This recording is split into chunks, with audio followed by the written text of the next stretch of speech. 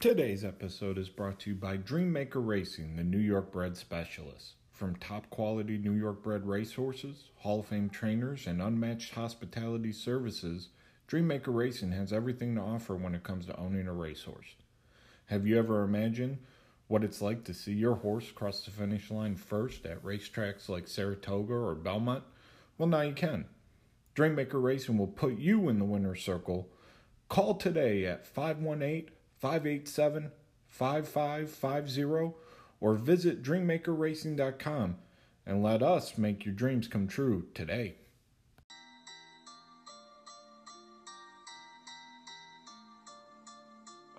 Yes, and we're live, pal. Welcome back. A rough weekend to start off this week of the Stewcast. Big show today. We got the college football review show, as always. Later on, Sean Baligian, our good friend from 760 WJR in Detroit, he will be stopping in. We're going to talk some Michigan football and a few other things. Probably a Lions loss, I don't know. But, of course, you know, we've got our man, the Bobcat, John Castorani, calling in from lovely Fairhope, Alabama. How you doing, brother? Doing all right, man. It was a rough day. I'm going to get it off my chest and eat humble pie. I was wrong about the Notre Dame Fighting Irish. I apologize, especially to Dr. Dustin, who threw down $100 on the -5.5. You know, Clemson given 5.5. Didn't work out. I'll have some more to say when we hash out the recap, but I just got to get it off my chest. I was wrong. We'll discuss schematically how good Notre Dame is. I don't think they're great, but they are good. But, yep, I apologize. A lot of apologies to start off this show, but we're not going to apologize. Me and the Bobcat having good weeks. If you listen to the preview show, I went 6-2. Bobcat, you were 4-2. Chris, he's going to have some splaining to do. 1-2 on his plays, but hopefully next week we can even increase our totals, increase our records, get that winning percentage up for you. Also, before we get into the show, I know Bobcat, you're really psyched about it. We're less than 3 weeks out from college basketball. November 25th, there's like 100 games being played. In the next coming weeks, you're going to start seeing a lot more college basketball talk. We're just arranging the chairs on the Titanic over here. So just trying to get interviews set up and previews in place. We got to do a lot of research and reading. And so it's coming. It'll be happening in the next few weeks. So that's very exciting. I am stoked. It's just what the doctor ordered for 2020. I know that we missed out on the March Madness and bracket season due to the pandemic, which was tragic. And now you're dealing with the pandemic still in a crazy, crazy, crazy election season. I think it's just what the doctor ordered. Dr. Dustin is ordering this. Dr. Nate Oates down at Alabama is ordering this. And guys, Dr. SEC is probably ordering some. Yeah, Dr. SEC, all the doctors. And guys, I'm pushing Stu really hard for all you Alabama listeners out there, pushing him really hard to get Brett Hudson, who is not afraid to pull up a jumper on your ass from Tuscaloosa News, to come on the show and break down the amazing recruiting cycle that Nate Oates has had. It's a great year. You know, I think this is the one year we enter the tourney and we do pretty well. So get pumped up, roll tide, all that. Just get pumped up, baby. Yeah, I've put out the message, so hopefully we can get them to talk some SEC basketball. But, you know, hey, let's start off. We got our apologies out. And, you know, this show has been absolutely wrong to some degree. I'm not going to go out 100%, but to a certain degree, we've been wrong about Notre Dame. They showed up. They played one of the best, not the best, not complete. And Clemson was a fraud coming into the game to a certain degree. They're not the number one team, maybe the number 3 team in the country coming into the game in my mind. And Notre Dame, you know, took it to them and battled hard. I know you're going to get into schematics, but from what I saw, because I had it up, but I was also watching AEW Full Gear. Shout out Le Champion Chris Jericho. From what I saw, this has been a key thing for me in watching Clemson all year, and that is they cannot seem to get Etienne in this running game established. You look at his stat lines last night, 28 yards rushing. He's had multiple weeks of well under 100 yards rushing. Last year, it seemed like they had enough weapons with T. Higgins and Justin Ross, healthy, running, and this offensive line was better last year. And it seems like that really opened up the run game, and that's what really makes this Clemson offense go. I didn't see it. I haven't seen it. And DJ Ugalagale? Just call him DJ. Everybody knows DJ. Yeah. Well, DJ, he's a hell of a quarterback. The wide receiver talent, it's there, but, again, you're talking about a young wide receiving core outside of Amari Rodgers, and fumbles, drop passes, huge problems. I mean, they should – in red zone offense, a huge issue. Defensively, we knew this Clemson defense wasn't anything crazy. It's a very young defensive line. Maybe in 3 years, this might be the best in the country, but right now it's a very young defensive line, and Notre Dame's proven that they can beat you. That first 75-yard run that Williams had, I mean, he wasn't even touched, and it was beautiful blocking. I mean, he had a perfect hole. It's like how you set it up. It's almost like it caught Clemson off guard. And this team feels like it needs to get punched in the mouth once or twice before they start playing. And that's not a good sign because, assuming they made it to the playoffs, assuming they won this game, you still have to play in Ohio State. You still have to play a Alabama. You still have to play a Florida. And that's not going to be a good luck situation. So this loss was coming. Sorry to all the listeners that we made Clemson our lock of Saturday here, and it's a bummer, but we'll get them back next week. Bobcat, you watched this game several times. You took a ton of notes. What did you see schematically, and what are your thoughts? Yeah, so since you mentioned the first play of the game from line of scrimmage for the Fighting Irish, that huge 67-yard run, that was a well-executed counter play.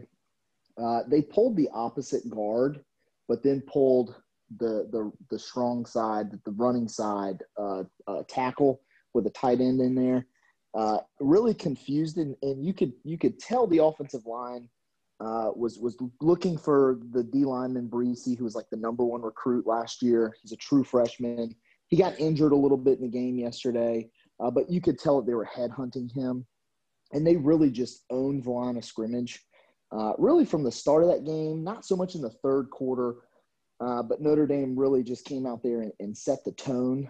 I thought that DJ played phenomenally. This is the first time in over 127 years of Notre Dame's existence that somebody's thrown for 400 yards on him.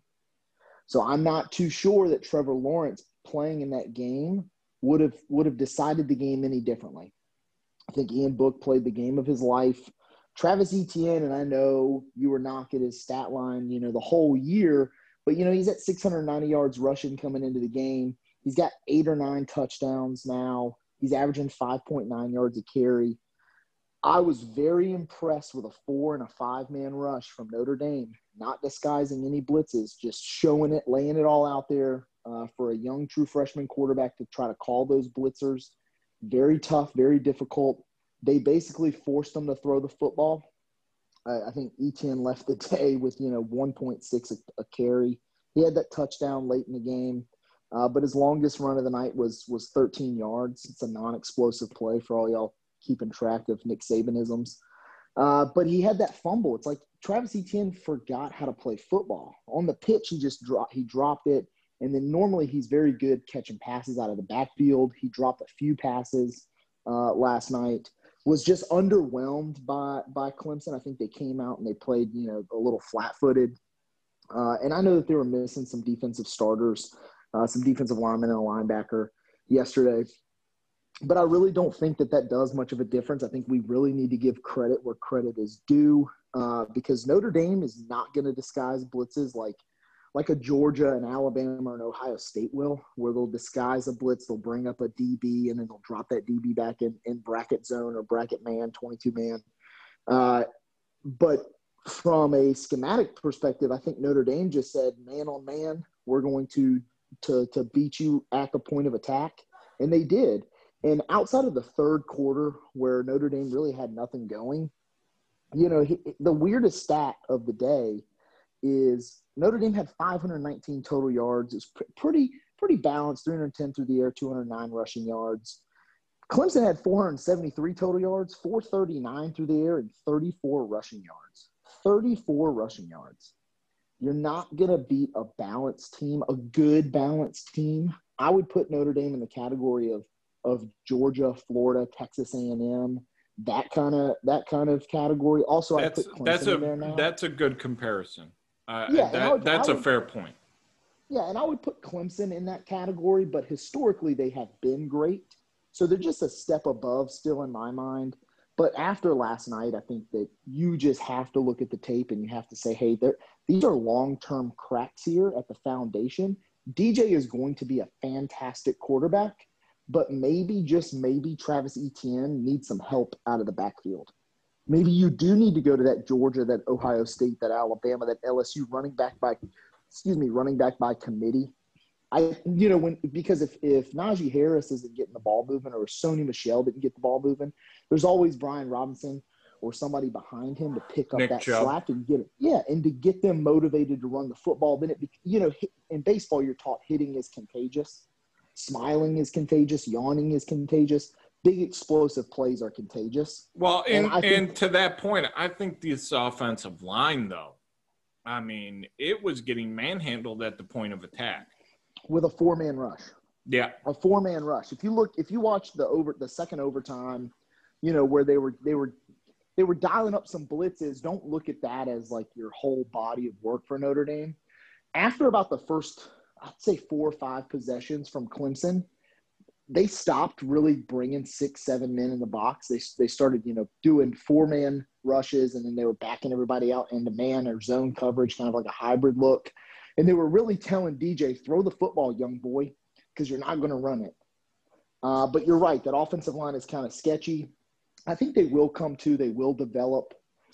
Maybe not this year, but next year. I'm not ready to write off Clemson. However, I will say that with Notre Dame winning last night, should Clemson beat them in the ACC championship game, because I think those are your 2 teams from the ACC. I think both those teams get in over, say, Florida, Texas A&M, not Georgia because they're 2 lost now, but over your 2 SEC teams that you might have gotten in before. I think Notre Dame, just because of the brand, the loyalty of the brand, the name, I think we're looking like we're probably going to get 2 ACC schools, unless Notre Dame beats Clemson again, which they very well might. But it's not looking good if you're an Aggies fan or a Florida fan. I don't know about Florida. Well, that's our next game. Well, yeah, let's get right into it. Florida, after being down 14-0 to Georgia, quick, they steamroll them, winning the game, covering the money line. A nice little money line we all gave out. That was a big play for us yesterday. So at least we gave you a plus 120 winner. I watched this entire game. I know you were out getting your green thumb activated, doing the Lord's work. I thought it took a drive or two for Florida to get in there, but wow, Kyle Trask in that offensive line, he got plenty of time.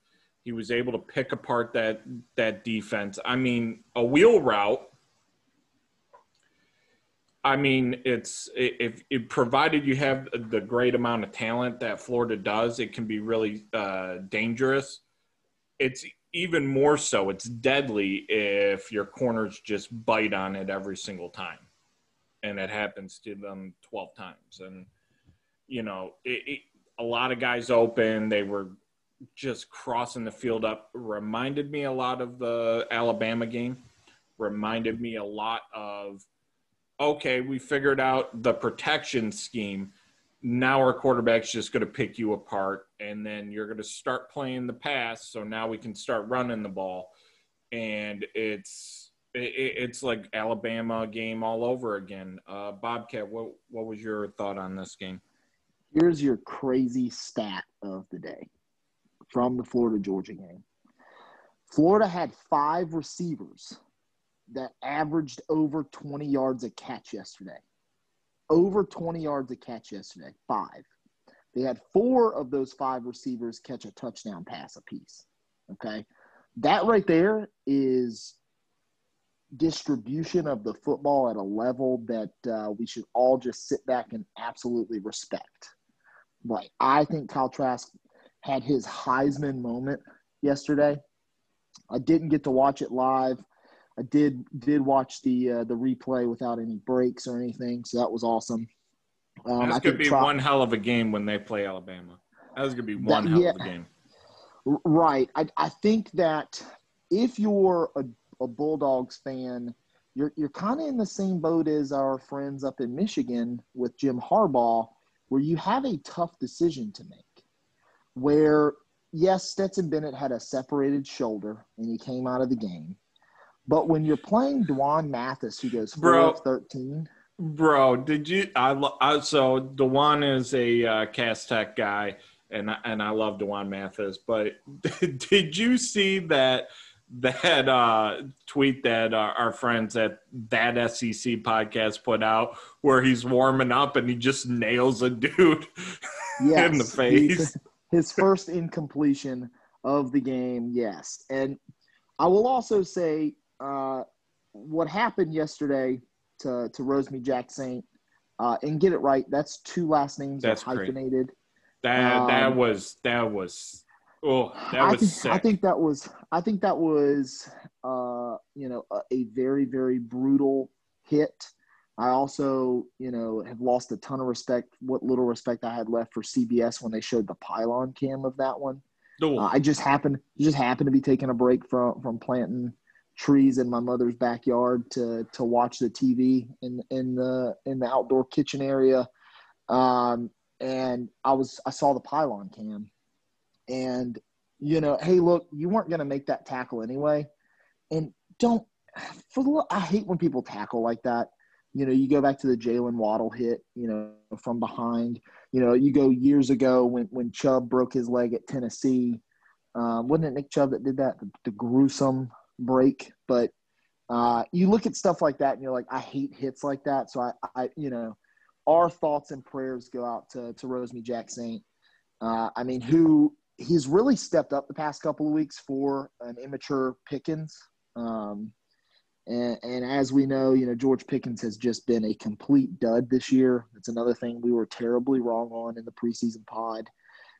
But you have to be frustrated as a Bulldogs fan because Kirby Smart, I don't know if he lacks confidence. I don't know if, and I will say that I was talking to a friend of mine, and I'm not going to name drop because I don't want you guys to find him on Twitter. But we were talking about how Paul Tyson, the grandson of Paul Bear Bryant, he's at Alabama. He's like 4th or 3rd on the depth chart for quarterback, Paul Tyson. And we talk about how Stetson Bennett's family, they're huge endowment donors. A lot of those donation checks have come after he transferred back to Georgia.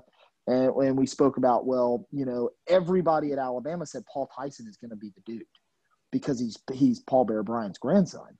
But, Nick Saban has the bigger cock, and he says, no, I'm bigger than you, Paul Bear Bryant. I am better than you, and your name's not going to hold any weight here in my program because we're going to win national championships. And I do think, and there's rumors that JT Daniels' family has gotten really upset with Kirby Smart, and I think there are some personality conflicts there where I think rumor has it, and this is a legend, don't take this as gospel, where the Daniels family came to Kirby and said that Stetson Bennett is only starting because of his family's background and ties to being a booster at the University of Georgia. And you can believe it with a stat line like Stetson's had all year. You know, he's 5'7.25". He hits the back of offensive lineman helmets. He's not, you know, if you've got JT Daniels for 2 to 3 years, you need to play him now and you need to develop him because you just sold your soul to these recruits, and you're showing another Justin Fields moment. And fun fact, Bulldogs fans, Justin Fields has 12 touchdowns, 11 through the air and 1 on the ground. He has 11 incomplete passes this year. He has no interceptions. Fun fact of the day, you should be pissed off. You're now a 2-loss team, and quite frankly, you have every right to be upset because you deserve better quarterback play. Your defense is electric. I do think that with LeCount out, even with LeCount playing yesterday, if he were to play, I still think Florida picks you apart. Florida really took their foot off the gas in the fourth quarter. They had a few times they went down the field, and they kind of just they started running the football a lot. So I really think you got lucky they didn't hang a 50-burger on you. And you got lucky that you scored another 7 at the end of the game. So that could have escalated pretty quickly. But you know, they scored 3 more points than Alabama did on that defense. And I think that's LeCount. LeCount's probably worth 3 points. But, man, Florida, Alabama coming up on December 12th in Atlanta, that is going to be one hell of a ball game. But I was really disappointed in Georgia's defensive adjustments after the half. It was really non-existent because UF picked up steam a lot earlier than Alabama did. They picked up steam in the second quarter. And normally once you pick up steam, you make adjustments. But, yeah, I'm starting to question if Kirby Smart is really the man for the Bulldogs to get to the promised land. 2 quick takes before we move on to our around the country part. You know, I really thought that that over was something that we all didn't see, and it was just staring us in the face. That over was easy to hit. So, you know, it's just like the same principle in Clemson, Notre Dame. You see, it's 52. Well, that game's not going to go 52. It's, Clemson's going to get their points. And Notre Dame is going to score some points, so you're going to hit 52. Same principle here. And I got one stat before we head to a break. Mark Richt, through 52 games, I believe, or 62 games, something like that, 2 games better than Kirby Smart through the same period. So I think the Dogs fans need to have a real come-to-Jesus moment on whether Kirby's going to be their guy or not. I know he wins the recruiting battle every year, but something to think about. We're going to come back right after this short break, and we're going to go around the country right after this. What's going on? It's Matt Bernier from the Matt Bernier Show, part of the In the Money Media Network. Be sure to join us every Monday, occasionally Tuesdays, but for the most part, every Monday. However you listen to your podcast, whether it's Apple Podcasts, whether it's YouTube, you name it, you can find it a million different places, including inthemoneypodcast.com. It's the Matt Bernier Show. Anything and everything to do with the world of horse racing. All right. We are back around the country. A lot of other games besides Clemson, Notre Dame, and Florida, Georgia happened, and a lot of hot takes. Bobcat, we'll start with you. What's some of the first things that come to mind off yesterday? First thing that comes to mind for me is Texas A&M is a legit team. They are evolving before your eyes. Remember, they are the only team to really hold Florida to under 40 points. They beat them 41-38. I know that was a home game for Texas A&M, but during the COVID pandemic, there's no such thing as a true road game or a true home field advantage. I really liked what I saw from Kellen Mond yesterday. He went 16 of 26, 224 through the air with 4 touchdowns. 4 touchdowns, no interceptions yesterday. Really love Spiller. Spiller's really getting the job done. He rushed for another 130 yesterday. 7.3 a carry for this dude. He had a long run at 52 yards. No touchdowns, though. I'd like to see him get in the end zone a little bit more. Remember, this is the same South Carolina team that gave Auburn all the trouble in the world. So the South Carolina team does know how to play football. But they won yesterday 48-3. Watch out, world. I do think Texas A&M is right there with Florida. They're right there with Notre Dame. They're just below Clemson threshold. I think they're a legit contender for a 4 spot if chaos were to ensue. Granted, they still have to travel to Tennessee next week. Tennessee is, having a rough stretch of 4 games here. But then right after that, they've got Ole Miss, LSU, and then Auburn. So they've got a tough, 4-game stretch here. But if they can win out, man, I really like their chances. I think that they should be looked at heavily. That's a fair point. I think the Aggies are making their case, and I did not expect a 48-3 just bludgeoning. I'm going to go back to Friday night. BYU, Boise on the blue stuff. Boise just mollywopped them, 51-17. Now, I'm struggling with this because BYU was on my card. They were a big play for me. The line movement, some of the injuries coming into the game for Boise, missing their starting wideout, missing their stud defensive end, missing a lot of pieces.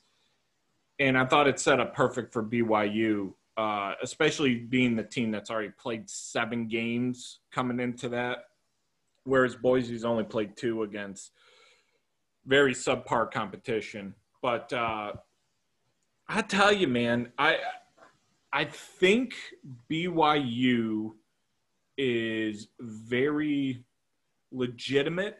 They can run the ball effectively. They can pass, obviously, with Zach Wilson in there. And that defense is it's good. It's adequate for what they need it to be. They're playing nobodies. I think yesterday was the first time.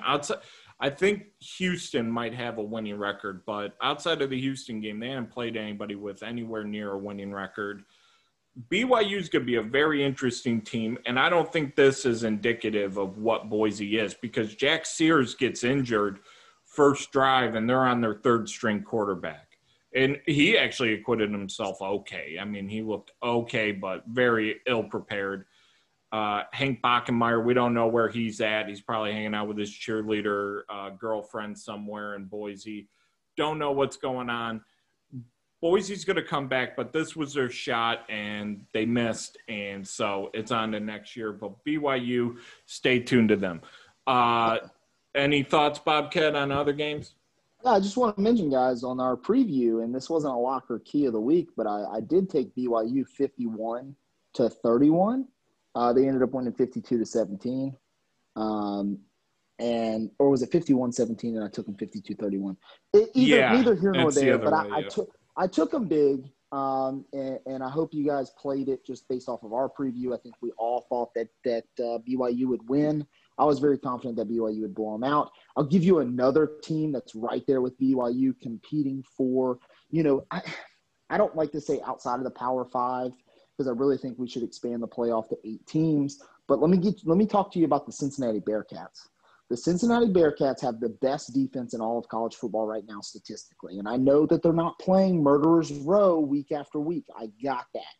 But when you're able to hold teams like Memphis, SMU, and Houston in consecutive weeks, scoreless in the second half, and I told Stu yesterday in a text message, I was like, hey, look, Houston's got 10 points at halftime. They're not going to score any more, right? Here's the thing. 282 total yards is what they gave up. 189 through the air, 93 on the ground. On the other hand, Cincinnati put 510 yards on Houston yesterday. The time of possession is kind of even, 27 minutes, 32 minutes. It's kind of even there.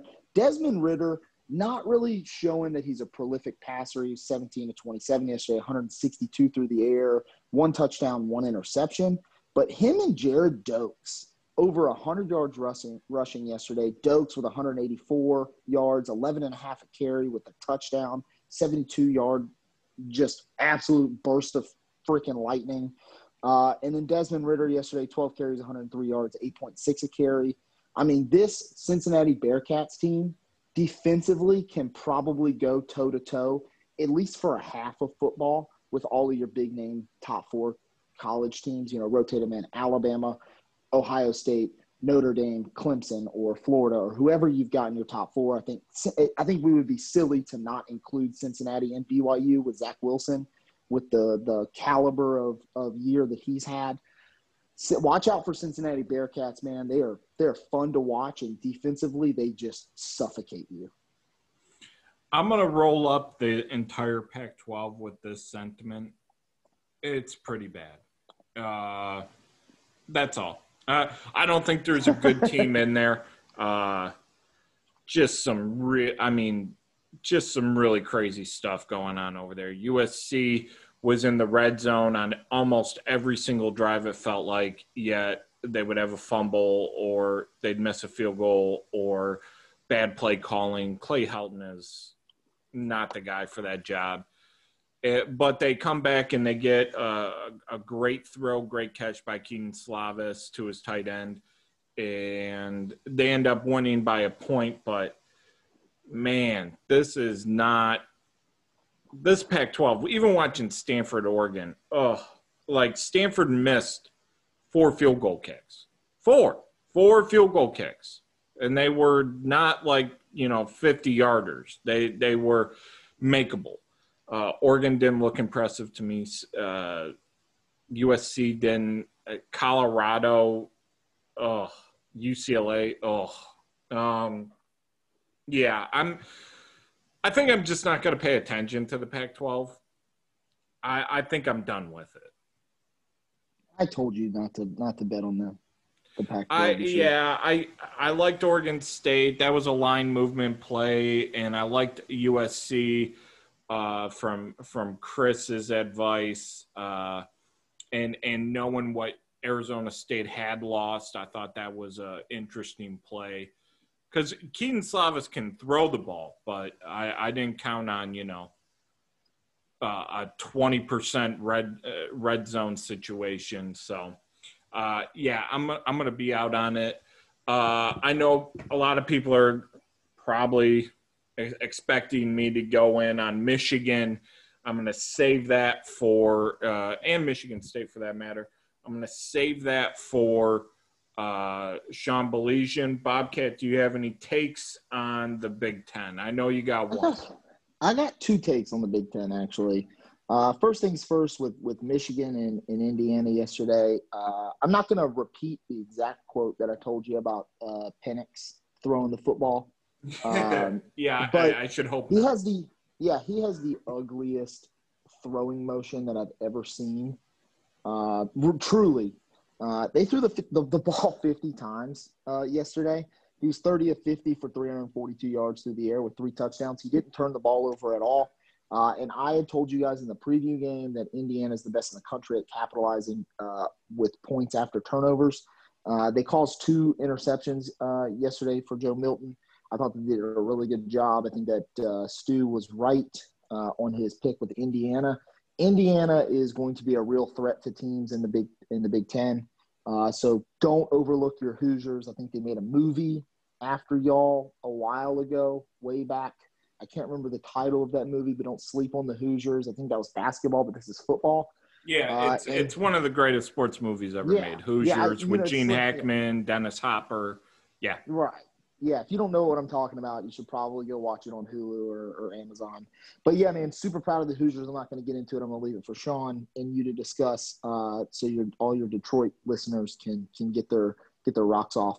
But, seriously, it's time to fire Jim Harbaugh. It's time to fire Jim Harbaugh.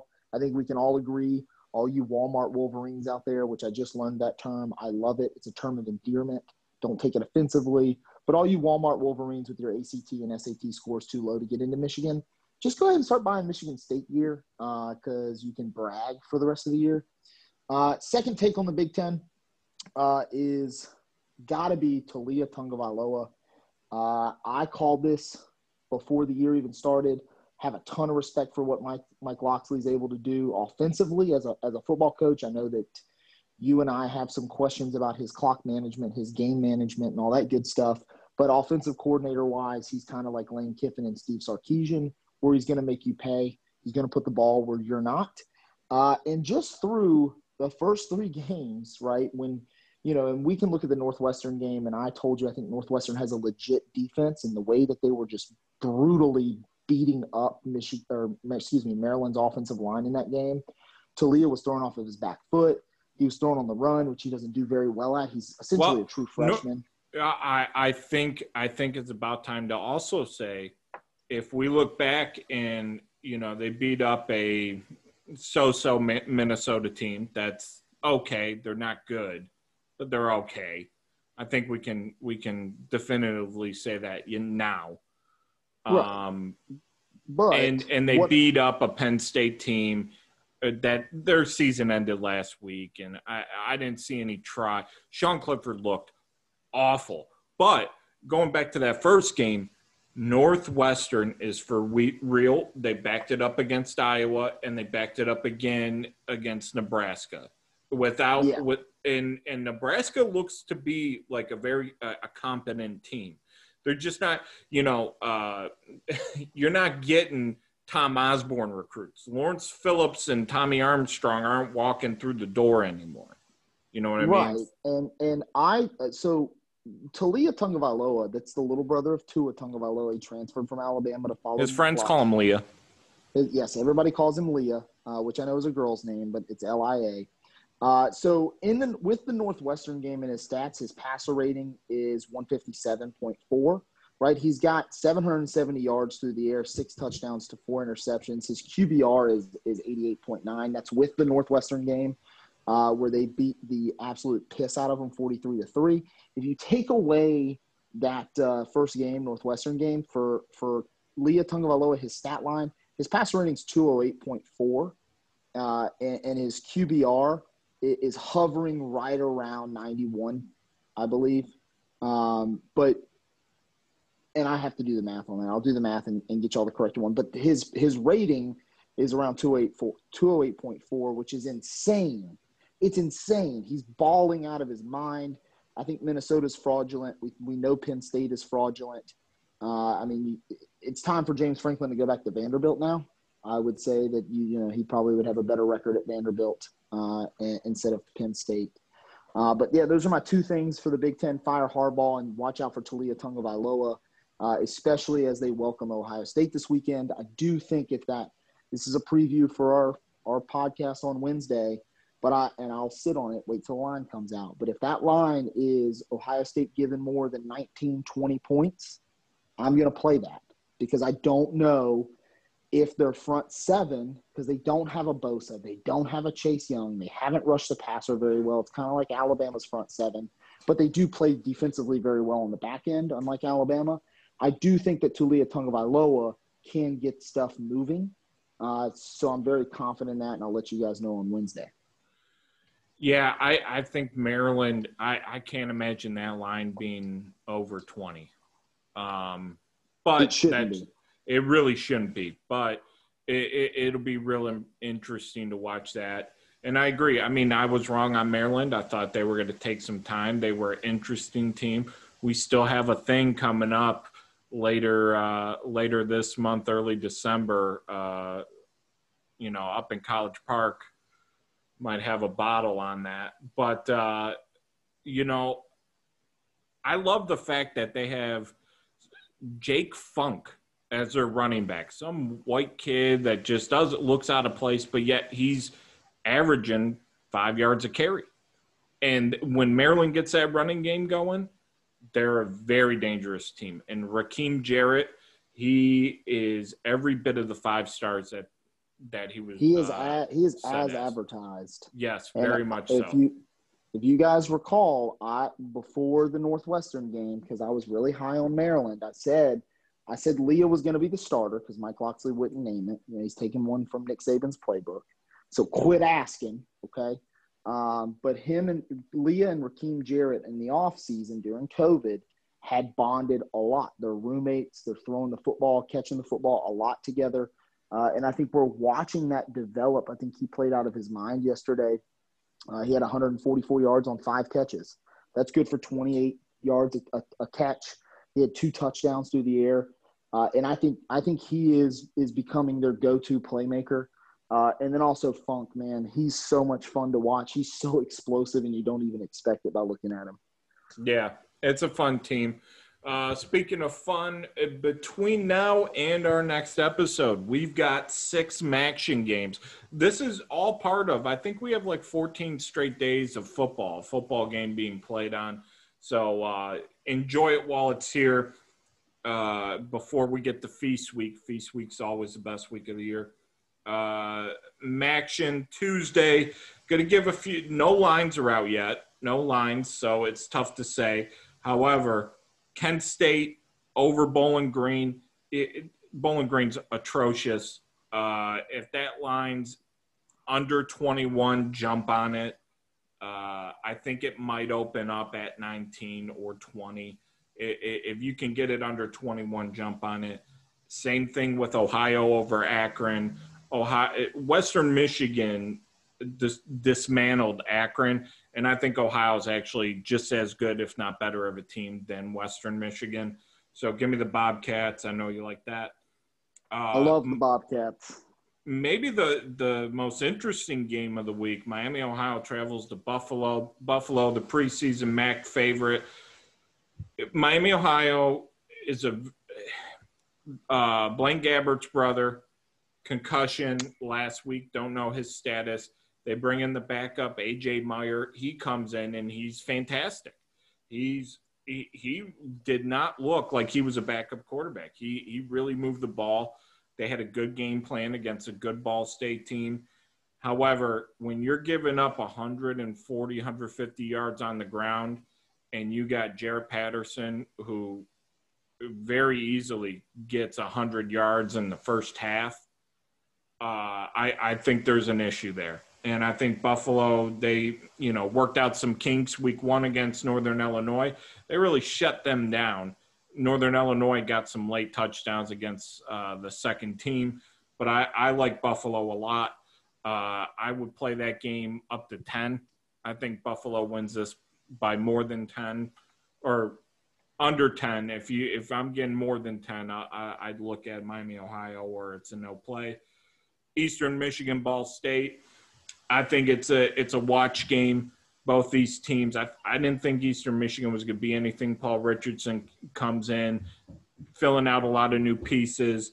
Look at the spread on that game. Chris Creighton is really good against the spread. He's very good against the spread. He covers a ton. Look at the spread. If it's under 6, I would stay away from it. And if it's over 6, I'd look at Eastern Michigan as a play. Toledo, Western Michigan, too close to call. I think we still don't know what Western is. They didn't really show much. Akron's defense is horrible. They were getting the edge and sealing it on a consistent basis. I don't know that you do that against Toledo. However, I did not like Toledo's offense week 1. I think that's a sit-and-watch game. My game on Wednesday, though, is Central Michigan over the Huskies. Central Michigan has a lot of speed. They got a lot of guys from Florida and down south on this team, and they had a lot of speed. They could get to the edges. They do a lot of fun things. I think their defense it's okay, but I'll lean with Central Michigan. If it's less than 5, I'll lean with Central Michigan. I'm interested to see what the line is on that game. And as far as overs go, I think Akron, Ohio, Toledo, Western Michigan, and Central Michigan, Northern Illinois are certainly you got to look at them for the overs. expecting 60-point games there. That it's hard to predict when you don't have a number. So that's MACTION. Good luck to everyone. Thanks, Bobcat, for joining in. How's Fairhope treating you? Also, yeah, I gotta drop a knowledge bomb. So Stewcast Sports, it's looking like we're going to be reporting live. Well, we're not gonna do a podcast live, but I'll be live on the scene. If all things work out and all the stars line, I'll be live on the scene the Saturday after Thanksgiving in Tuscaloosa, Alabama, for the Iron Bowl. And this is a big game, folks. This is for all the marbles, okay? Because it's not the same Saturday. You've got, your Ohio State-Michigan game. Really, the only rivalry game you got that weekend is the Iron Bowl. So be looking out for that. Also, I might screw around and do a giveaway. You watching on Stu's Twitter feed, might do a giveaway for the Ohio Bobcats, because Bobcat Nation, stand up if you want some cool swag. Also, 404 area code for all my Atlanta boys. The 404 swag gear that the Yellow Jackets have at Georgia Tech, might do a giveaway there. Stay tuned. Big stuff's coming. All right. I love it. I might need to get some of that 404 swag, but we'll have you on. We'll be back previewing with Chris Van Dyne of North Coast Sports. That podcast will drop Thursday morning. Bobcat, you have a good week. Thanks for coming on. And right after a short break, we're going to get to Sean Baligian and talk some Lions, talk some Sparty, talk some Wolverines, and I don't know, probably some hockey too, because we're weirdos like that. Later, Bobcat. Thanks for coming on, man. Roll Tide, brother. Give Sean my love and get him to talk about firing Harbaugh for me. Okay? Roll Tide. All right. Always a pleasure to be joined by this guy. You can catch him on WJR 760 every Sunday, covering Lions football. Somebody's got to do it. God bless him. My good friend, Sean Baligian. Sean, always a pleasure, my man. Hey, Al, how are you? Yeah, it's soul sucking. I have no other way to say that. It's a soul sucking thing. And yesterday was, it was really odd because, I know you watch a lot of football over the weekend and some Big Ten football. I think the similarities in all three games were really glaring. You kind of, and when I say all three games, I mean the Lions, I say Michigan State, and I say Michigan. You kind of knew early on how that game was going to go. I think in particular, Michigan State and the Lions yesterday, you knew watching the first drive, oh my gosh, this is going to get ugly. And they didn't let us down. At least we can say that. They didn't let us down. You get knew, to the cider mill early. Exactly. And, the drives that the Vikings made yesterday were disgusting. It was like Pac-12 football. Really. It was. It was Pac-12 football. The fact that, teams were just going down with relative ease, and that's what the Vikings were doing yesterday. It was it's so disheartening at this juncture of the Matt Patricia regime. And we were talking about it off the air. There is zero evidence to believe that they're going to get this turned around, and I think that is the most frustrating aspect of it all. That this is what it is, and the Lions are likely going to be facing yet another regime change and, everything that comes with that. So in that regard, yeah, it's a tough situation. Yeah, I mean, is the regime change going to happen, though? I mean, we've already seen that they've kind of laid down the foundation of, COVID and 2020. I mean, Alex Trebek died yesterday. Rest in peace. But, if that happens, you got to keep us on. I mean, we had no shot this year. Everything's going to hell. I feel like that's going to be the sentiment that they say to Martha and Sheila Ford, and it's just going to be kind of like thumbs up. Yeah, it sounds good to me. We're going to go back to watching, I don't know what they do. Probably watch seagulls fly around all day. I don't know. That's what in my mind, that's what they do. That's a good question. I really don't know. All we can do is right now, look at, are they in it?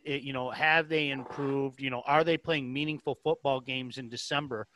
And right now it looks like they're not going to be. I mean, look, at the end of the day, you know how it is in the National Football League. I think you should win 6 games on accident. I mean, that's just the way the league is today. And Yeah. if somehow, some way they get to 6-10, which Al, listen, I wouldn't be shocked if they got to 6-10. I'm not being funny. I wouldn't be shocked if they didn't follow up the 3-5 with another 3-5.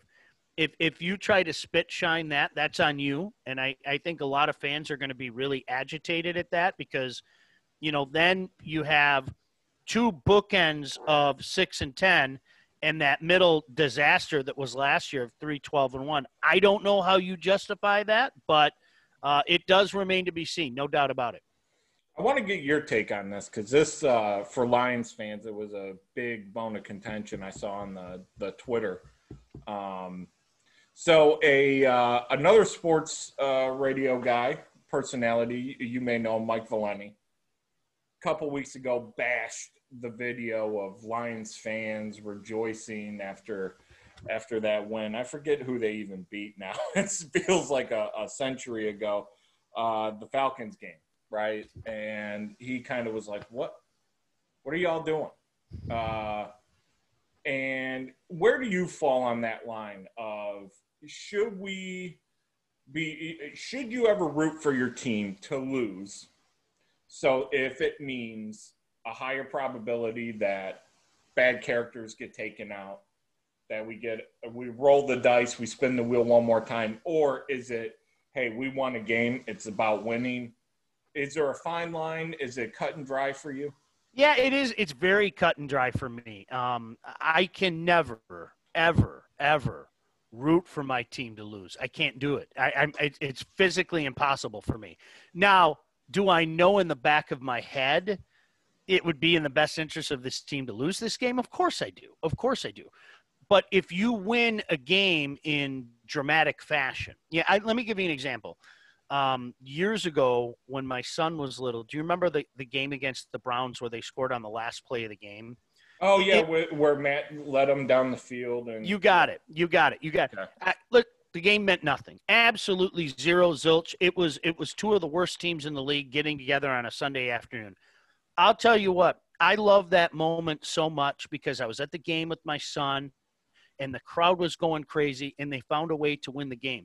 Like for me, when that excitement of your team winning a game is gone, then it's time for me to go watch Seagulls, as you were talking about. You know what I mean? Join Honestly, Martha in the rocking chair. It's time for me to go do something else. So in that regard, it is very cut and dry with me. But the logical part of me, the reasonable side of me, of course, it'd be in the best interest if they lose some games. And, to me last year, and this is where the whole Tua thing comes in, the window for this era is closing, and there's about this much left right now. And I think you have to take an eye towards the future. And that's why I was one of those guys. I was like, how often do you get a chance to take that guy, the guy that potentially can be, the rock star for the next 10 years and be the face of your franchise? How often are you in that position? And I'm not sure the Lions are going to find themselves in that position this year, as frustrating as this year is, because as we said, they might mess around and go 3-5 down the stretch and finish 6-10. Are they going to find themselves in a position where they could grab potentially that quarterback of the future? And it's not an indictment against Matthew Stafford. I think what happens today is everybody applies the all or nothing. That's not an indictment against Matthew Stafford. That's saying, look at what Kansas City did. I think they were pretty smart to take a guy like Mahomes and let him marinate for a year. And then, the team was his and all that. I don't think that's a bad decision. That was never going to happen for this Lions team, though, for the reason that Bob Quinn and Matt Patricia were fighting for their jobs. I mean, they were fighting for their jobs, and they needed to see an improvement this season. And it's not going to be hard to improve from 3-12-1. You could make the case that maybe next year they improve on 3, or maybe next week they beat Washington, and hey, voila, we've already improved on 3-12-1. So the problem is you keep pushing the goalpost back, and this is what has ticked me off for years for the Lions, and more in particular the Lion fan base. Al, what drives me nuts is suddenly the unacceptable is acceptable because the goalposts have been pushed back so far, and it's frustrating to me. And it's, one of the things that we've gone through up here, of course, is somehow, some way looking back fondly at the Jim Caldwell era, right? And I say this, both things can be true, and both things are true here. Jim Caldwell wasn't good enough. Jim Caldwell was better than Matt Patricia. But we go back to the beginning. Jim Caldwell still wasn't good enough. And so I think that's what Lion fans do here. And in that regard, it's given me really bad memories of the Matt Millen era, and in 2007, oh my gosh, they improved to 7-9. Oh, isn't this great? Well, time out.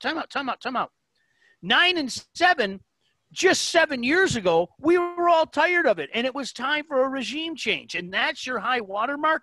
So that's where we're at with the franchise right now. There's so many moving parts, and unfortunately, it's not good. And what's discouraging is that on paper and in the games, you see some talent. DeAndre Swift is turning into, in his limited time, he's proven, I think, so far, the early returns are in, and they signal like a guy that could be a very useful running back. He had 60 yards on 12 carries yesterday. He can catch out of the backfield. He can create space. And on the other side of the ball, you look at it, Dalvin Cook, DeAndre Swift, if he becomes a poor man's Dalvin Cook, I mean, that's a pretty good deal. Not to mention you still have Kenny Golladay, maybe. I don't know if you got to read some in between the lines on that. But you have talent defensively. I think Deshaun Hand has really played much better this year. Okuda, we talked about a few weeks ago. Mm-hmm. He's playing much better now. He's kind of got his footing, like you said, you thought he would. There's some talent, but I think it goes back to credibility, like you were saying, and I don't know that I trust these guys to pick a Jolly Rancher out of a bag, let alone a guy in the second, third, fourth, first round, what have you. That's the frustrating part right now. And I'll say it again, Al, the thing that drives me nuts is I love what Bob Quinn's message is. I absolutely love Bob Quinn's message. Bob Quinn, when he came on, was a guy that sang to my heart because it's 9-7 isn't going to be good enough. We have to aspire to more. We're better than that and things like that. And I think I've had that argument with Lion fans for so many years that it's beaten me down. And unfortunately, they just haven't been able to follow through. I mean, they just haven't been able to do it. The issue I have right now on the defensive side of the ball is, and this is a serious question, like, who does the opposition look at and go, ooh, we got to stay away from that guy. We got to scheme from that guy. Is there potential with a couple of the young guys there? Sure. And you mentioned two of them that I like, and I'm hopeful being the key and operative word, that they can get something going in the next couple of seasons. But right now, as we sit here today on November 9th, who does an offense look at and go, ooh, that guy strikes a fear of the good Lord in our heart? And the answer is nobody. And realistically, this is a team that's struggling to put up points. If you take away that Jacksonville game, they haven't scored over 30 in any one game. By the way, that's a blasphemous cup you're drinking out of. But either way. I was hoping for a second that was a Winterhawks cup, and then I could be like, oh, okay. No. I rocked some Winterhawks, some WHL talk. No, I think I told you my son goes to school in Chicago at DePaul, and so we went to a Hawks game, and I'm a sucker for souvenir cups.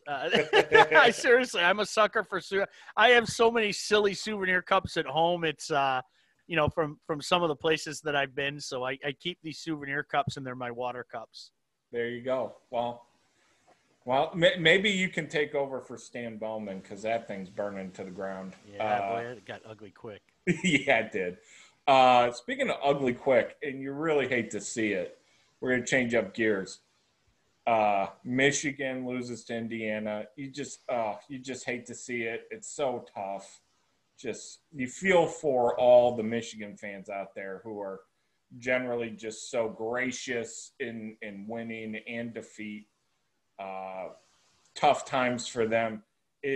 I thought coming into this season with Jim Harbaugh not getting the contract extension, he's the only Division I coach with less than 2 years on his deal. You see where he started. There's that Twitter thing, where it started, how it's going, and where it started was signing with the Stars, and Migos are on stage, and he's sleeping at Quinn Nordin's house. And how it's going is he looks like Lee Harvey Oswald, and he's a defeated man. Not to mention the SI.com article that was written that I don't know if you saw it. It was absolutely scathing. What is your take on Michigan as it stands now as a program, and furthermore, is Harbaugh going to see next season? My take on Michigan hasn't changed, and it's funny because I've talked to a lot of people that in the last 10, 15 years have been mad at me because I'm sorry, I've been one of those people, and Al, you've probably heard me say it. They've been also ran for a long time now. It's a long time now. And 10 years ago, if you wanted to say it was a bad spell for Michigan, okay, you could say that. I didn't know for sure that this was going to continue. So if you wanted to say that, you could say that. You can't say that anymore. They've been an also ran for a decade and a half, and more often than not close to the tippy top, even in their division, let alone the conference alone. So that's been my take on Michigan, and they continue to do it each and every year. Now, that doesn't mean that they aren't going to mix in the odd year where, they come really close. I think 2016 is a good example. 2016, they came really close. 2011 was a pretty darn good year. That's when, Brady Hoke was going to come in and take over the Big Ten and all of that stuff. But it's been a lot of talk, and it hasn't been any follow through. I mean, really, it hasn't been any follow through. And Jim Harbaugh is just a higher level up, obviously, from Rich Rod and from Brady Hoke. And Jim Harbaugh is going to get you good results. I don't believe that Jim Harbaugh is going to get you great results. I just don't. And I'm with you. The last couple weeks, I think after the Michigan State loss, it was shocking to see Jim Harbaugh's demeanor. And then last week or 2 days ago, as it were, the defiance and the we're really close, and I love everything that's going on. It's, it made you raise your eyebrow a little bit. Like, are you watching the same stuff that we're seeing? I think you have to look at it overall. In fairness to Coach Harbaugh, you have to look at it overall and say he's done a good job. Overall, he's done a good job. He wasn't brought in to do a good job. He's not being paid to do a good job. And so that is where I think all of the angst is going to come from. And it's funny because I think it's weird. We're Spartan guys. And I think the weird thing is that most Spartans probably generally share the same opinion that Michigan – why is it we have a higher opinion of what Michigan should be than I feel like the Michigan fan base? Because Michigan, in my mind – I grew up around the 97 team, Tyrone Wheatley, Tim Biaka-Batuka, those early 90s teams, which were really talented. We can even harken back to Bo a little bit. Some of those Bo teams were good, even though he's vastly overrated. But Michigan should always be in that conversation as winning the Big Ten, possibly getting to the playoff. But it's almost like they've regressed and said, well, 9 wins is great. 9 wins is great. And technically that's true. If I'm a Michigan State fan and you say, hey, 9 wins for Michigan State, oh boy, like we're high-fiving, we're smoking meats at Mike's house, and we're going wild on some pulled pork and toasting with champagne and beers. Yeah. It is amazing, Al. You know, the one thing that I have found hysterical, especially when Michigan State had their success going back now a few years, you know, the sudden downplaying of winning the Big Ten championship is just, I'm sorry, I find it hysterical. You know, everything has to start in your conference. And I always say Bo's rolling in his grave when I hear people try to downplay winning the Big Ten conference. And their tune will change when they find a way to win the Big Ten again. Make no mistake about that. It's a coping mechanism. You're not fooling anybody. I've said that to hundreds of thousands of Michigan fans, legitimately. I really have. All at Walmart? You said that. But no, I mean, listen, all jokes aside, you know, that's the thing that kills me. And they still cling to this thing like yet at the same time, they still cling to this thing like, well, because we're Michigan, we can roll up 11-1 and we still might be able to get in the playoff. And you just shake your head. You know, it's that's over. And I think that's the difficult part for people in these areas of the country to come to grips with is, you know, the era of the Big Two and the Little Eight is so done. It's over. College football is a different world now. You're never, ever going to see that again. You might see it in a year. You might see it in the year where clearly Michigan and Ohio State are the two best teams in the conference, but it's going to be few and far between. It's not going to be that year after year after year that I grew up with in the late 70s and going into the 80s and everything. College football is a far different place now, and Michigan has to find its place. And right now, I say it again, and I'm not saying this to take a shot. It's a factual statement.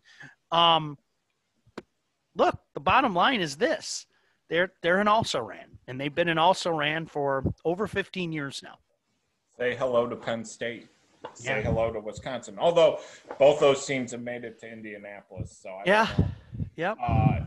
You know, my last question with Michigan in regards to them, and I want to ask you, you said Big Two, Little Eight, and I grew up in that time too, so I know exactly what you're talking about, where it's those two teams.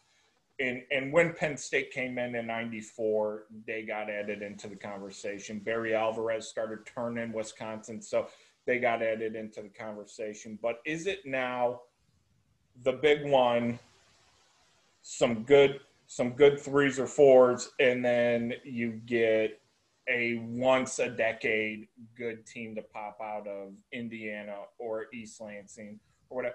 And I'm not saying, you know, I'm not diminishing what Mark D'Antonio did at Michigan State, but you can kind of see the writing on the wall, and there's going to be a lot of fluctuation underneath Ohio State. They're just built different. They're built like a Southeastern Conference team, and I know that's blasphemy coming from the Midwest, but it is what it is. Do you foresee – is a coaching change going to propel Michigan to the next level, or is this the new normal? I think it's the new normal. I really do. I hate to say it, and there's no harm in saying it's Ohio State and everybody else, because it is. It has been for a long time, and I think you did a really good job of kind of hammering it down. You know, you might get a 2013 Spartans, you know, that has an unbelievable year. I mean, really – a season for the ages in 2013. You might get a team like the 2015 Spartans that get a couple breaks to go their way along the way. Make no mistake about it, but you never apologize for a win. You never apologize for winning a conference.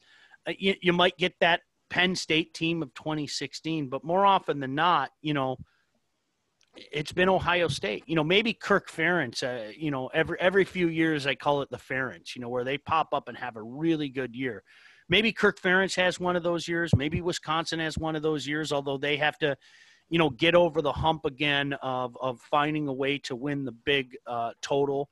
Well, didn't you hear after they did it in 11 and 12? You didn't hear Graham Mertz is going to win 5 Heisman trophies yes, in the next he 4 is. years. You didn't hear that? Jimmy Clausen, right? I'll include you on the email chain. Yeah. So that's the way it is right now. And until further notice, it's all white noise. It's all chatter. White noise probably describes Michigan State's performance this weekend. So we talk. So it's Michigan State's really weird. So talked to Phil Steele, our good friend, the Godfather, and before the season, he said, look, Mel Tucker's up against it. Everybody who, watches football and understands college football kind of understood, okay, Michigan State, this is a rebuilding year. They lose a game they probably should have won against Rutgers, turning the ball over 7 times. The next week, they go in Ann Arbor, they beat Michigan, and then they just get steamrolled by an Iowa team that I don't particularly think is great, but I don't know. Maryland looks like they could score 800 points on any given team, excluding Ohio State. But I'm just like looking at this and I go, I still wonder. I'm still trying to talk myself into the fact that, like, okay, this is a rebuilding year. But man, last week it got me juices flowing. Like, oh, now I'm thinking, okay, well, maybe we can actually win more than 3 games. Maybe we're on this track. How are you adjusting to Michigan State's season so far? I think you hit the nail on top of the head, Al. It was okay. Maybe this isn't that bad. Maybe just maybe they can go 4-4 or anything like that. Hindsight is 20/20. Okay, let me say this before I say what I'm about to say. We should have seen that coming. You have an Iowa team that was home. That was 0-2, that was due, and you had a Michigan State team coming off an emotional win that nobody, and I mean nobody, saw coming except those guys in the room. I lost almost $1,000 on that game. Yeah, I had Michigan. I was reverse lining, and I'll be honest, I was super excited. It's the only time I've ever lost a ton of money in a game or horse racing and been like, thumbs up, awesome.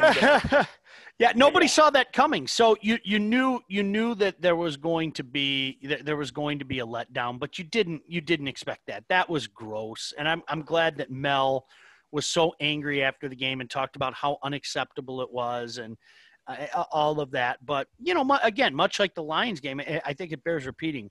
The first drive of that game was so emphatic that you sat back. I'm not joking. I was texting my son as he's watching the game in Chicago. And I said, Jack, it's a beautiful day. You might want to go do something else because you're just going to get ticked off today. And it got worse than any of us expected. And it's a mixed bag. It really is. This is such a strange year as it is. Could they come up and bite somebody in the butt again? Well, they might. They did it to a Michigan team that, although they're kind of showing they aren't what we thought they would be, and I thought they would be a 5-3 team. But could they come up and bite somebody else again? Yeah, I guess so. I could see them, getting another couple of wins. But look, they're far, far, far away. A lot of work that Mel Tucker has to do up in East Lansing. I got kind of pissed when it's third quarter. Rocky Lombardi is he's kaput for the day, 3 picks. They can't move the ball. Were you upset that, hey, why aren't we seeing Peyton Thorne? We're rotating backs in every play. We're rotating wideouts. I mean, I think 30 wideouts caught a pass in the game. 30 running backs got a chance, but Peyton Thorne gets late fourth quarter action. Was that a little like head scratching? Because I thought either him or even Theo Day. What does it hurt? Honestly, yeah. and it looked to me like there was something off with Rocky as it is. So, whether it be his knee, whether, some kind of lower extremity, it looked like something was off with him anyway. I mean, Mel said after the game, that's our quarterback. That's the guy that we're going to go with. But at that point in time, I was like, yeah, find a way to get these guys some reps. I know a good friend of mine, Scott Bernstein, who covers recruiting for the Oakland Press. He kind of mentioned to me that recruiting wise, and I'm going to ask this because you're very involved with high school football in the area, that there's kind of a swing going on. That Mel Tucker, for a long time, D'Antonio was kind of blocked out of the Metro Detroit area for the Blackwell incident. But Mel Tucker's kind of made amends. He's starting to get some kids out of Metro Detroit, which is, historically a base for Michigan State to kind of pull some talent out of. Are you seeing the recruiting dynamics kind of change in Michigan as it relates to Michigan State and Michigan? Not so much yet. More, they're in the conversation. I think when you start to talk about it changing is when you see the guys, making that commit. Instead of, here and there, instead of, plucking this kid out of Belleville or that kid out of Oak Park or that kid out of West Bloomfield, pulling quite a few of them. The fact that some guys are rethinking things is something that's interesting. There are a couple guys that have made it known that they're rethinking things. So I think Rayshon Benny being the big one out of that list. Yeah, and there's all the rumors about Andrell Anthony as well in East Lansing that, a year ago, I thought he was going to Notre Dame. I really did. And he ends up with Michigan. And, a lot was made about him, posting an emoji after the Michigan State game. And I talked to a couple people privately, and they said that he's really rethinking things. So I don't know. And by the way, while I'm on the subject, let a kid rethink things. I mean, the fact that grownups get so wrapped up in that. I don't care if he's rethinking Michigan State or Michigan or Ohio State. My gosh, this is such a big decision for a kid. That people that get wrapped up in that, Al, it drives me nuts. And number one, you're a kid. Number two, this is a decision for a lifetime. So I say give these kids all the time in the world to make that decision. And God forbid if they have the audacity to change their mind, let them change their mind. You know what I mean? So it's a start. It's early.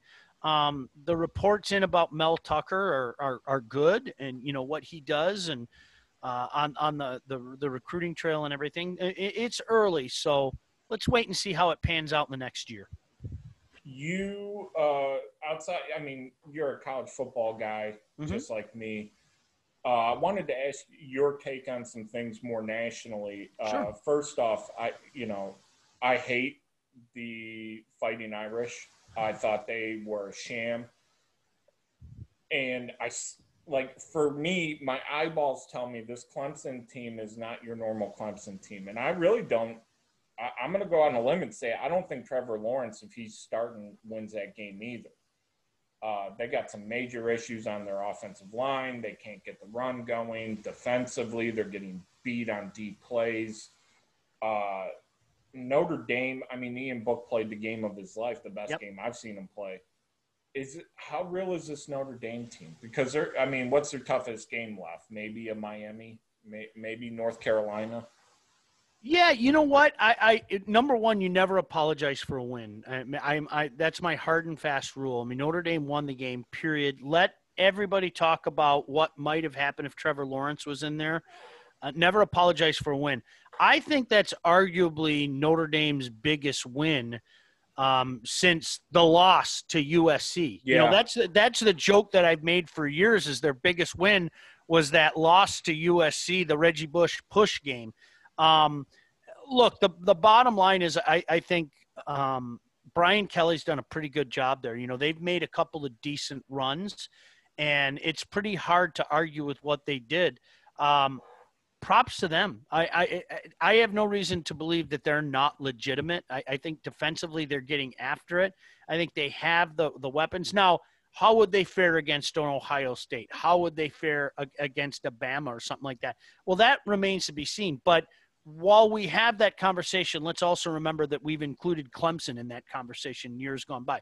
They knocked off Clemson, and that's not an easy task, as everybody knows. So you have to give them credit as such. I think their ranking is absolutely legitimate. I think you have to put them in the top 4, no doubt about it. And they're in control in their own destiny if they want to find a way to get into the college playoff again.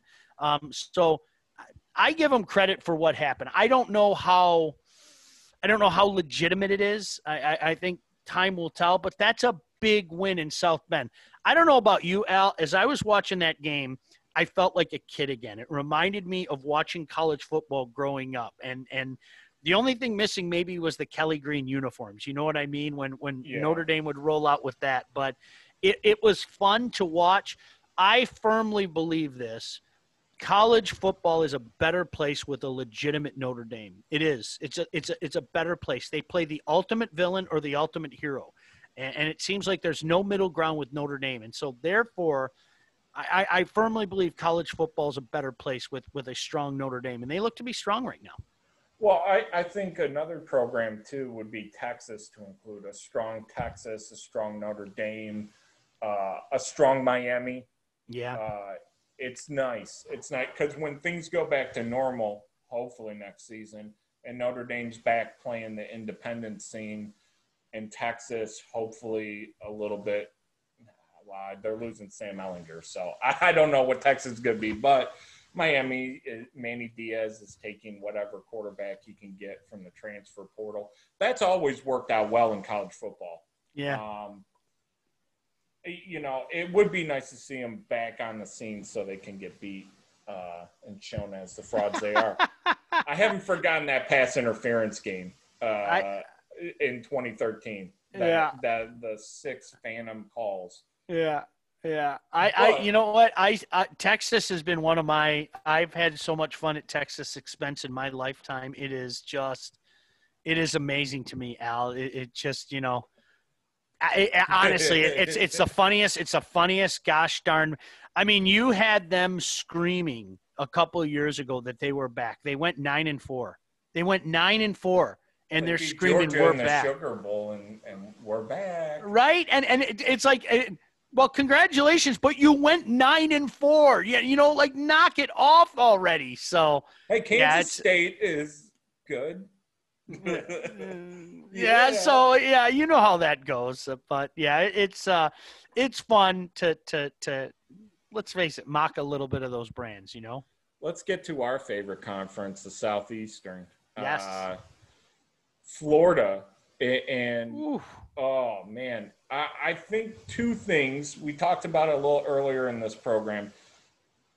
It was almost like I watched Alabama, Georgia 2.0, where Florida, once they got protection right, they were just bombing plays, just mixing up their routes, and Georgia didn't have an answer for it. Kenny Davis and Richard LeCount being out, I think, hurts a little bit, but not enough to lose by 13, 14, or whatever it was. Is this a year for Florida? I mean, you got Trask, you got Kadarius Toney and Pitts, and seems like that defense has actually, with the Missouri game and this Georgia game, kind of stepped up. Al, the thing that jumped out to me, and you brought it up earlier, that first half reminded me of watching Alabama of the last few years. It really did, where you just knew Florida was going to go down the field and score. I mean, you knew it, and it was amazing, the offensive explosion that they had in that first half. And conversely, it was like watching Georgia. I mean, even going to the Mark Richt era, where they had good teams, but they were always the bridesmaid. Really good teams, make no mistake about it, they'd probably go out and beat a vast majority of teams in the nation, but they just didn't have enough to get past, whether it be Auburn, whether it be Alabama, whether it be Florida. I mean, to me, I made the joke for years. Mark Richt was the eternal bridesmaid. If you were looking for a bridesmaid at your wedding, go get Mark Richt.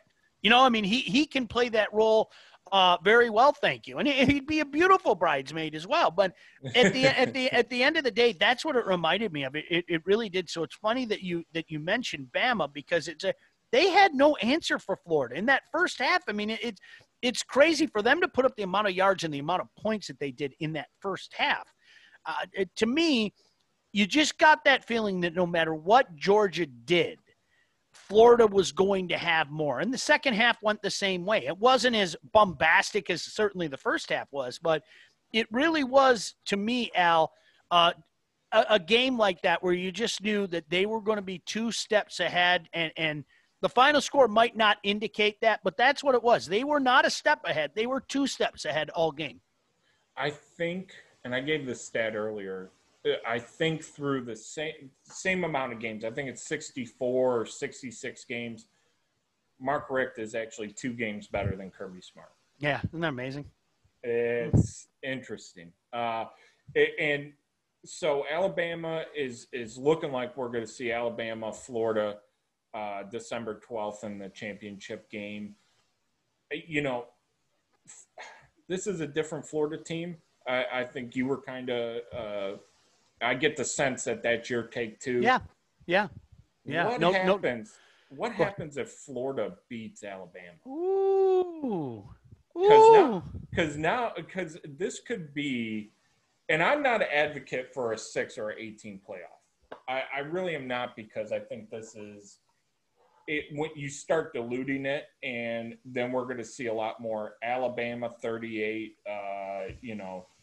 Washington, Michigan State nothing, Washington 7. You're going to see these games, and then you get injuries, and then just weird stuff happens. So I like the 4-game setup, but this year you're going to have BYU's going to have a claim.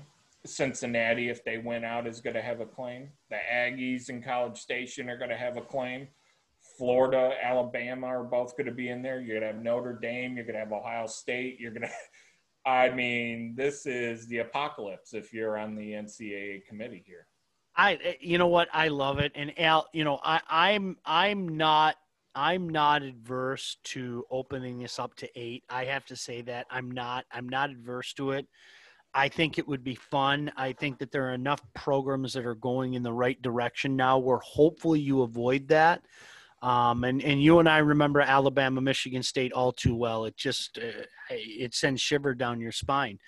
But in the meantime, I'll take this. And, the best part about it is I really think, Al, that this is a situation where if that happens, it's craziness that develops from there. And this is where I sit back and I say, I understand why the committee would want to take 2 teams out of the SEC, for example. Sorry, I do. I get it. Do you take Alabama, knowing what Alabama is, over, use Penn State from a few years ago that kind of got shafted after winning the Big Ten? Do you take them over a team like that? Yeah, you do. I mean, I don't know what else to say. You do. They're better, So, this is a situation. I'm not in any way, shape, or form. So let me go back. When I say that I'm all for the 8, I don't think that there should be automatic bids for conferences. I just don't. I'm sorry. I don't think that way. And the reason why I say that is this. What if there's that odd year, that odd situation where 5-loss Wisconsin knocks off who's ever on the other side of the Big Ten? You know what I mean? It's happened before. We've seen it happen before, a 4-loss team, a 3-loss team, or something like that. So you're going to put a circle around that team and say, yes, that team has to be in the playoff. That's one of the best teams. No, I don't believe it. So in that regard, I don't believe in the automatic bid. More often than not, a conference championship is going to be worthy in that. But why take it to chance just in case there's some wacky, zany, crazy upset that happens? Why take that to chance? I can get with that logic. My thing is, though, while I think some programs are on the come up, I think really when you boil it down, you got my Tigers, you got Bama, Roll Tide, and Clemson is in the conversation. Georgia's in the conversation. There's a fine Ohio State's in that conversation for sure, and there's a finite team of elites that it feels like they get 5 or 7 first-round draft picks every year in recruiting, and then you have your Texas, Notre Dame, Michigan, USC, etc., bringing up the rear. Some of the other SEC teams like a Florida, what have you. And then you have everybody else in some sort of weird, funky thing. And it's kind of played out the last 5 to 10 years that way. And I don't see any reason why it doesn't play out the next 5 to 10 years that way. And it's like Patriots playing, the Jets or the Dolphins, like back when the Patriots were just a machine rolling. It's 8 teams to me. Yes, you could get a Cincinnati playing a, BYU or something, or Cincinnati playing Notre Dame, and I think that would be a really good game. Cincinnati playing Alabama is not so much a great game. Yeah, I agree with you. And you know what? It wasn't that long ago, if you remember, that to a lot of people, Clemson was an old bit. I remember telling people, this is going back to I want to say 2011 or 2012, look out, he's building something special down there. Like you could see it coming. And then they got hammered a couple times, remember? Big Taj Boyd fan over here. Yeah, right. And then they got hammered a couple times. So it was almost like they were going down Texas Road. You know what I mean? They were going down oh no, here comes Clemson. And then all of a sudden it flipped, and now they've been one of the mainstays. And that's the thing in college football. You know as well as I do, the skeptics are waiting for you to fall on your face. And Michigan State was supposed to end after 2013. They had a really good season in 14. They, went back up and won the Big Ten in 2015. But the staying power, you got to have staying power. If you want to be considered one of the usual suspects, you have to have staying power. That's just the way it is. You have to continuously and consistently put together those big seasons, complete with big wins. And I'm with you. I have no reason to believe that things are going to change in the next 5 to 10 years. Now, there might be a Clemson. There might be a team that, is cute for a couple of years where we pinch their little cheek and then they fall when the opportunity really presents itself. But then they get over that hump. But I'm with you. I don't see anything like that right now in college football either. I don't know who the next Clemson is that, becomes one of the usual suspects. So I'm with you. Until further notice, I think this is the way that college football runs. It makes me want to get in the DeLorean and hop back to 2014 when Mark could have put Michigan State in that next tier. But here we are. Yeah, no doubt about it. Hey, so like I mentioned earlier, you're running the pre and post game with Steve Courtney. It's fantastic. Thank you. Outside of the callers you get from Mars, which God, what was the one guy saying the other day? Like, I was listening yesterday afternoon while I was making dinner here in Northern Virginia, and the guy called in from like Bay City or something, and he's like, well, you know what I think they need to do is Matt Patricia needs to, just give a high five to Bob Quinn and it'll be all right. And it's like, what are you talking about, man? Terry Bradshaw's the answer too. That was a phone call that I heard. Huh? So yeah, it's hey, listen, we're all trying to deal with it though. It's emotional, it's frustrating, and it's a therapy session, and yeah, it is. It is, and I don't have it in me to yell and rant like I used to. I just don't anymore. I had to take that power back, Al. I could not let the Lions dictate my mood on a Sunday anymore. That was my victory. So, it's funny because I've had people say to me, "Why don't you yell and rant like you used to?" And I was like, "It's not healthy. It isn't. It's not healthy." And so that was the one thing that I decided, when my kids were younger, I would come home after the Lions game and I'd be surly. And, I could see my kids kind of see that I was surly. And I was like, I'm not doing this anymore. I'm not. So you know what? You still don't like it. You still shake your head. You still hang your head. But I'm just not going to let it ruin my day anymore. I had to defeat the Lions in that regard. Well, just like the Lions against every opponent, you're 1-0 against them. But yeah, 760 WJR pre and post game with you and Steve Courtney, and you guys are awesome together. Thank you. It's the best post game show in Metro Detroit for Lions coverage. I think that's pretty clear by this point.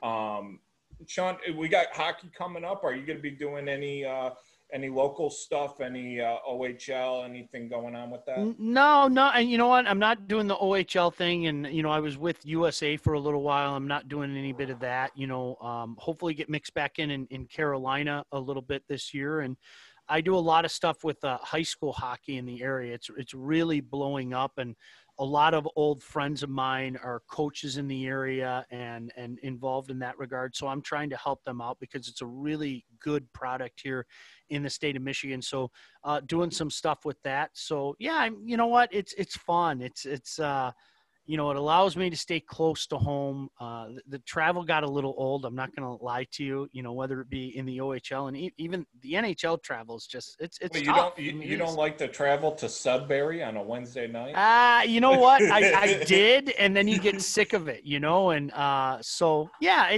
I'm having fun with it, and, doing a show with Darren McCarty as well, which is pretty cool. So yeah, it's nice to have my boots in the ground here in the Metro Detroit area. Hey, can we get you to get a few players to send them over to Coach Cole and see him playing in Mun Ice Arena? It'd be really nice. Danton's starting to get some guys, and Danton's going to work there. I'm telling you, he gets that place. He understands what it's like. I remember talking to him. I did a game on television. I did the play-by-play when they played Wisconsin a few years ago on a Friday night. And here it is, Al. It's Wisconsin and Michigan State on a Friday night in Mun Arena. And there's maybe 250 people there. It was such a depressing sight. I mean, Wisconsin, Michigan State, and there's like 250 people in the arena. And it was funny. I talked to Danton Cole, the head coach at Michigan State, and he said to me, when I was here, this place was a viper's pit. It was, and we got to get it back to that point. They're starting to get it there, and he's starting to, make some ground up and everything. And I really firmly believe it. I don't just say this because I know Danton and had the privilege of working, under him with Team USA. He's going to get it going at Michigan State. It's going to take time. The work isn't done yet, but I think he's going to get it done at Michigan State. Yeah, I don't think there's going to be too many people wishing Tom Anastas was back. Wow. But anyway, always a pleasure, Sean. Thanks, Al. Hopefully let's run it back in a couple weeks, and we can, talk more about how the Lions have failed impossibly. And we'll give you our list for cider places to visit on your Sunday. Yeah. But anyway, that'll do us the show for us. For Sean Baligian, I'm Stu. Next week, we're going to have college basketball. I know you're pumped about college basketball. It's back. We're going to have a whole host of guests on, college football preview, horses running around in circles. It's going to be a fun time. Sean, you take her easy, brother, and we are out.